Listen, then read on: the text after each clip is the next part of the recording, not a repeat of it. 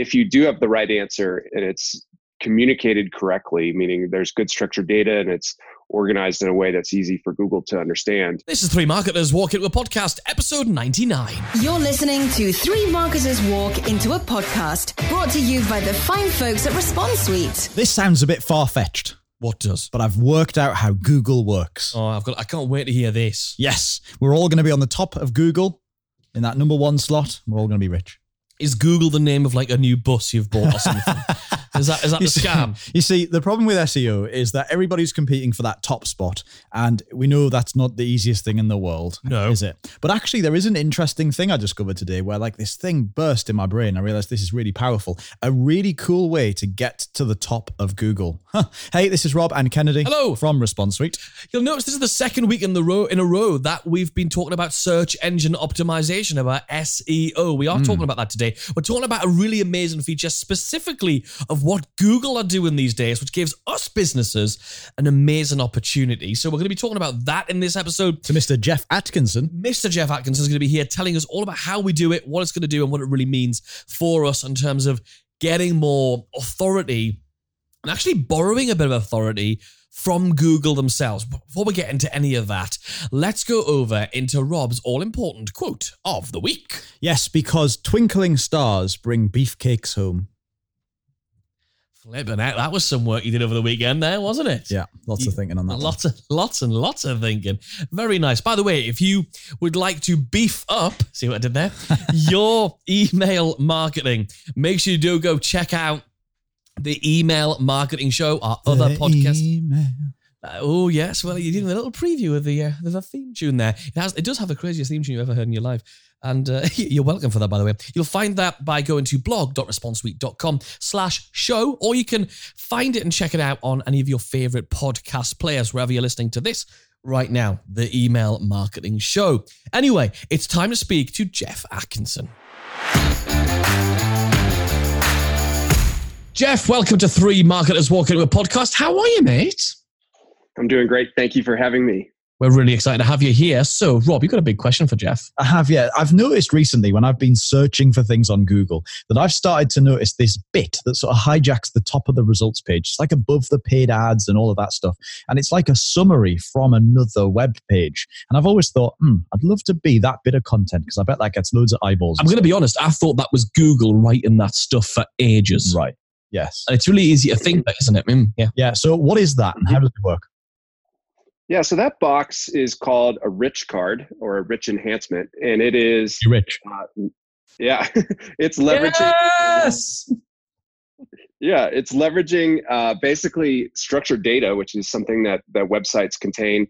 And instead of the search engine just giving you 10 blue links, they're actually now pulling in content, pulling in this information that's provided via this language, so that users don't have to click through. So they can see the movie time, they can see the recipe, whatever it is that they're looking for. Flight times I've seen in there as well. But here's a question for you, Jeff, on this. Have they cut down at the moment? I mean, this is changing all the time. So, by the time this goes out, even if it goes out tomorrow, like this could have changed. So bear in mind, due diligence is required here and common sense. But are they actually they're now taking up more real estate at the very top with this piece of this rich card thing. And then it's the ads sometimes. Now the organic results, have they chopped off? Are there now less than 10 organic results at the bottom of that? Or is it still 10? They'll usually have 10, but you're right. The main sort of featured rich card at the top of the page will take, the majority of the eyeballs and the majority of the clicks. Right. And it still is an organic result. It's just now displayed in a sort of an enhanced way. But yeah, they're becoming very important, and they're even more important for voice search. So if you think about voice search, when someone makes a voice search, you don't get 10 blue links back. You just get them reading back that rich card. So that's all that voice search is really doing, is just reading back to you what they would normally be displaying in that rich card. And this is all part of Google's ongoing effort to make sure that they give the right answer to the question that you're asking. You ask for a thing and it gives you the answer, even if that and if that means it can give you the answer rather than referring you on to somebody else, that's even better. So just to sort of set some expectations here for a business like us, and how realistic is it that we're going to be able to get that spot? Is that something that unless you're Microsoft or British Airways, or unless you're the industry leader, you're not going to be able to get that space? Or is there some sort of methodology here that's going to allow us all to find a bit of that real estate for the right kind of search terms? Yeah, it's really open to all. And what the nice thing is that not everybody's using structured data today. And so if you do have the right answer and it's communicated correctly, meaning there's good structured data and it's organized in a way that's easy for Google to understand, really anybody can capture that spot. I mean, you do need to have a certain amount of domain authority, but it does not really need to be all that significant. You just have to have the right answer and the page structured correctly and communicated correctly. So this seems like it could be, I don't like to use this word because it sounds a bit hypey, but like a bit of a hack to get to the top of Google for something, where otherwise it might be quite difficult to maybe get the first search result. You might be able to get up to the top of this thing. So this could be really interesting. It could be. And I think what's interesting for me to now think about is we're going to go back into that classic SEO discussion of the long tail keyword now, aren't we? The long-term phrase. Because if you try and get up there for those longer tail phrases, you've probably got a pretty good shot at it right now, right? Yeah, I always encourage our customers and anybody that's doing SEO to sort of focus on what we call mid to tail keywords. Multiple reasons. One, it's easier to rank for them. Yeah. But two, they're very specific queries. They're getting 3, 4, 5 words, and the user really knows what they want. They're not just searching for, marketing blog. They're searching for something very specific that your marketing blog might rank for. And that's the more specific someone's being, the more likely they are to convert into a customer. That's very interesting. So if we're going to do this, what's the first step? Is it trying to work out what your keyword is, what you want people to be searching for that you're going to give them the answer to, or is there something to do before that? Rob, did you just ask how do you do SEO? Basically. Yeah, for this particular bit of SEO, is the first step literally just to work out what answer you want to give, and then work out what the question is? How does that work? So the first step is really a technical step. So adding structured data throughout your website is an important, without that, it's really hard to capture these spots. So that's a technical piece. But then more, I think any good SEO strategy starts with really good keyword research. Not only do you find sort of those golden keywords that are, high volume but low competition, but you actually learn a lot about your business and what people call things and where the demand is. So we actually see customers will kind of slightly change their business model or what they call things because they find what people are actually searching for. And you can just learn a ton about, what the demand is out there rather than coming up with a product and trying to force it into the market.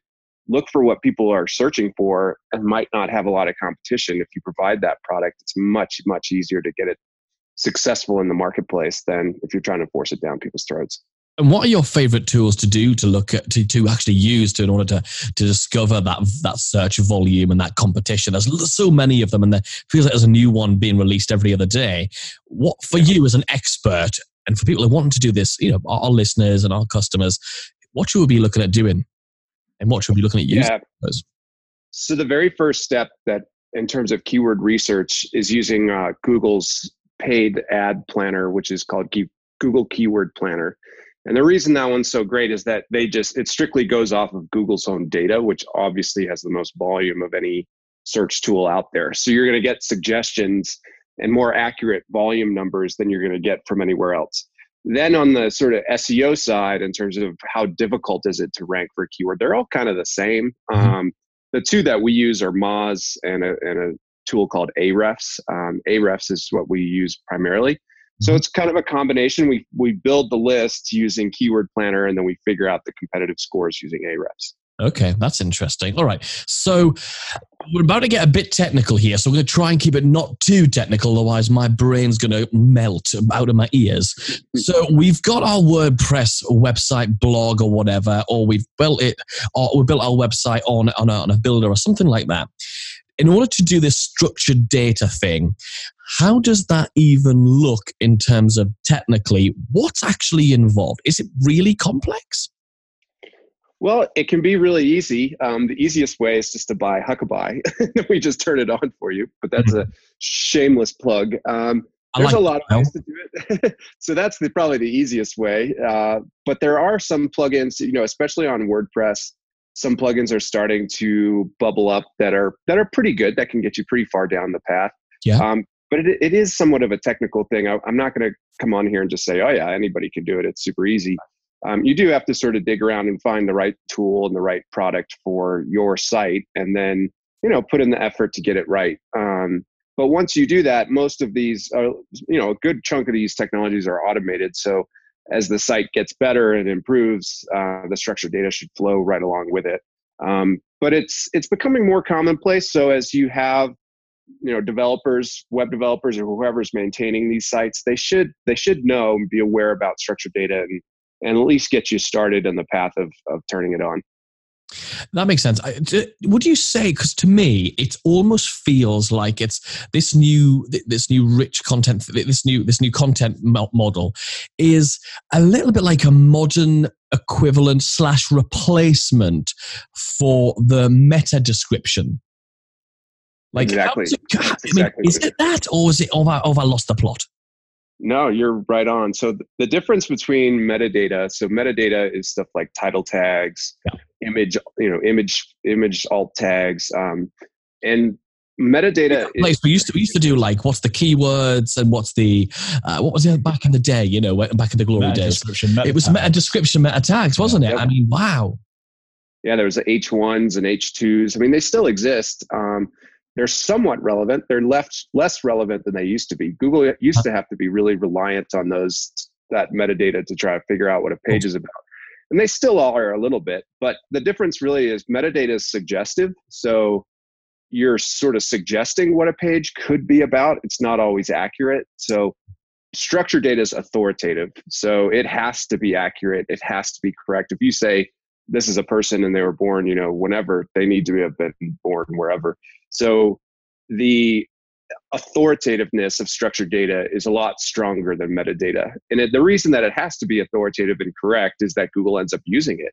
They actually pull it in and use it on their search results. So, if you tell them that the sports score's 5-2 and it's 6-2, you get a slap on the wrist because they care that it's very accurate and correct. So it's not really like Wikipedia, where obviously a lot of Wikipedia is very accurate because all that user generated thing, but it can be inaccurate. I mean, we've definitely seen incidences of misquotes and wrong information coming out of people referencing Wikipedia.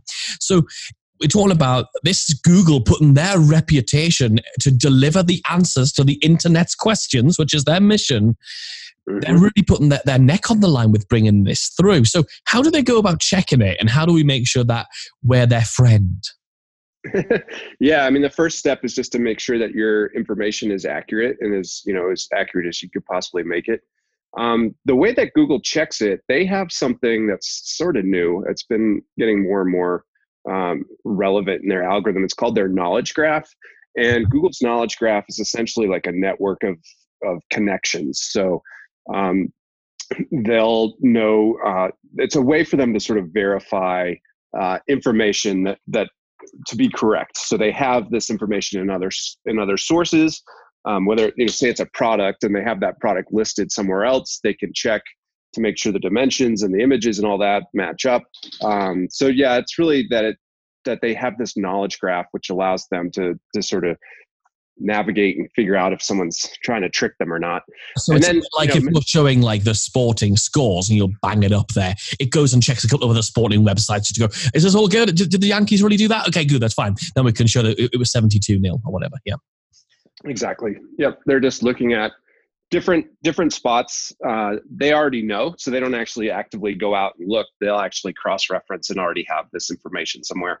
Right. And then when they see it multiple times, they know that it's accurate. So that's a lot like local results. Once they see a local business listed in multiple sources and that the address and the hours and all that stuff are accurate, then they can, show it as a result. Yeah. So if we head out there and we do this keyword research and we work out the long tail keyword or the mid tail keyword that we want to rank for, and this is good, and then we go to Google, presumably, I'm just guessing, presumably it's worth checking to make sure somebody hasn't already got that rich card already, because if they haven't got it, you're not replacing anybody, you're just trying to be the one, right? So now you're going to go ahead and start doing that. Is it best to take a piece of content that's been on the internet for a while, it's already going, like let's say you've got a blog post and you wrote it 6 months ago or a year ago and it's good and you've updated it and it's in its own right, it's quite, SEO prepared. Is it best to take that and try and make sure it's got the answer in it and use that, or is this something we're now going to have to, and by doing the structured data bit, or is this something where actually you're best to say, okay, great, I'm going to start from scratch and I'm going to write this whole blog post, for example, with the idea of structured data and getting that rich card spot in mind? Either way, usually it's better to use an established piece of content, especially if Google likes that content and it's gotten links. For example, like if you had a really successful blog post, most likely people are linking to it. And once you get those links, then Google starts caring about the page a lot more. So if you then added structured data versus just taking a page and starting from scratch, you're going to have a better chance with the existing page to add the structured data and answer the question that's being asked. Right. So that's really probably the best practice. And how does the competitiveness of this actually work? So let's say imagine we want to try and compete for that spot. So against somebody else who's already taken that position. How does the algorithm? Do we even know? Has Google even made the decision yet as to how they're going to choose whose answer comes up in the SERP there? So it's sort of similar to how they do it today with the core algorithm. However, they're looking for this structured data. So the structured data does give you some bonus points that they're going to be able to receive the information in the format that they want to receive it in. And so if the structured data is there and you're relatively competitive versus the other sites, you'll probably get that rich card. It's a bit unpredictable. You can never guarantee someone that if they write content and add the structured data that they're going to get the spot. But if you do the best practices and you have really good structured data, you're going to get some of them. You're going to get some increases in views and in clicks because you're starting to capture these spots. So it's fair, but in terms of they still look at domain authority, they still look at links, they still look at relevancy. So basically, how much they trust you, isn't it? There's all these trust signals that Google want to sort of accredit you with, and then go, actually, you're trustworthy enough. We think you're good enough, and this is fresh enough content. We think it's up to date. We're going to put you in that place. Yeah, it's like Wikipedia, like how much they trust Wikipedia when you know that it's not all verified and sourced. They trust Wikipedia.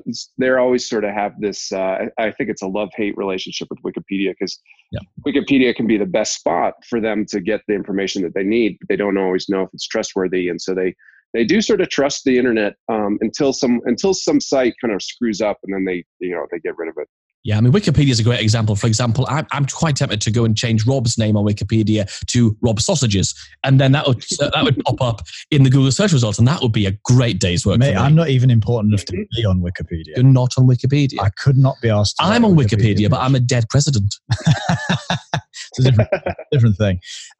So one of the things here, so I'm quite entry level when it comes to SEO, and I make no secret of that. But one of the things that I've heard a lot is that blog posts, for example, will sometimes sort of work together in supporting you to getting more and more pieces of content to the top of the search results. How does that work in terms of in terms of getting this rich card? Is it just have a blog post that answers the question well, that does all the stuff we've talked about, has the structured data, and that's going to get there? Or actually, is this about, if we write 5 blog posts that all sort of secretly support each other, we can use that to get them all to the top? Is there any kind of room for working together with different bits of content? Or is this really, I'm going to write this one blog post, I'm going to do it the way I need to do it, and that's going to get to the top by itself?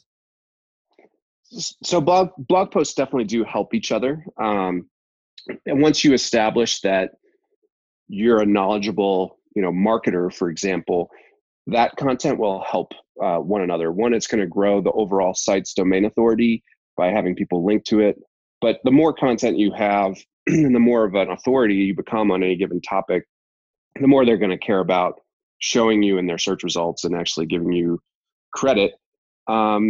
They do help one another. I think one interesting strategy is to look for whether people are asking questions or not. So a question, there's actually Q&A markup. There's structured data built for Q&A, which gets featured frequently. Yes. Yeah, you see the 5 questions in a box, and you can click on them and they expand. And then there's blog post markup. So there's actually, for each blog post, you can tell them this is a blog and this is what it's about and here's who wrote it and when. So they're just different, and they serve different purposes within their algorithm. We find that the Q&A actually works really well. So we've captured, our end customers have captured a lot of search traffic by leveraging that Q&A markup, which is when you do your keyword research and you start to see, what people are actually searching for, you'll get a sense, are people asking questions? Are they just, typing in keywords? Right. And that can sort of help you figure out what type of content to be writing. It also helps with that whole intent bit that Google's obsessed with as well. Like, where are they in that buyer journey? What's the intent? Are they looking for options of things to purchase? Are they in research phase? So you can structure your content in that way as well, I assume? Yeah, absolutely. You do want to think of the intent. That's really what they're trying to capture is this person ready to buy? Are they just doing their research? And then your content needs to sort of match whatever phase of the buying cycle that the person's in. Suddenly, I'm really excited because this seems like a massive opportunity, especially when you realize that this structured data as a concept, it goes above, we focus mostly on this rich card thing today, but actually when you suddenly look at the FAQs and you look at all the other stuff, there's a lot more room there for you to get somewhere to the top of Google. There's a lot more space. Very cool. Now, we're going to go ahead and interrupt proceedings here, Jeff, to play our game of the episode. Now, here's how it works. It's very simple. My colleague Kennedy here. Hello. That's him. He's going to sing a song for you now. You're welcome. And he's going to sing the song in the style of a traditional British pub singer. And that means that the lyrics and the tune and everything about it will be hard to understand. Your job, Jeff, and of course, dear listeners at home, is simply at the end of the song, and you won't sing the whole thing. No. At the end of the song, guess what song Kennedy sings. I've just picked it at the beginning of the episode. I've just put the lyrics on the screen. So this is the first time Kennedy is seeing it. Can I just tell you, I think like most people, I don't think I knew most of the lyrics to this. Did you know that's what it said at that point? No, but I know the tune. And yeah, okay. Right. So, are you ready? Right, Jeff, are you ready? Strap yourself in. Off you go. Hang on, I need to compose myself because this is horrendous. Right, here we go.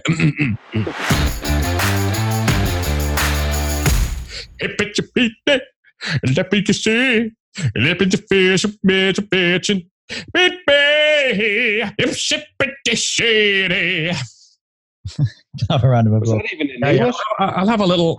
Yeah. There we go. What a round of applause. Crowd goes mild. Jeff, any idea at all? Was that in English? Yeah, well, it was in Pub Singer. It was in Pub Singer, which is basically drunk English.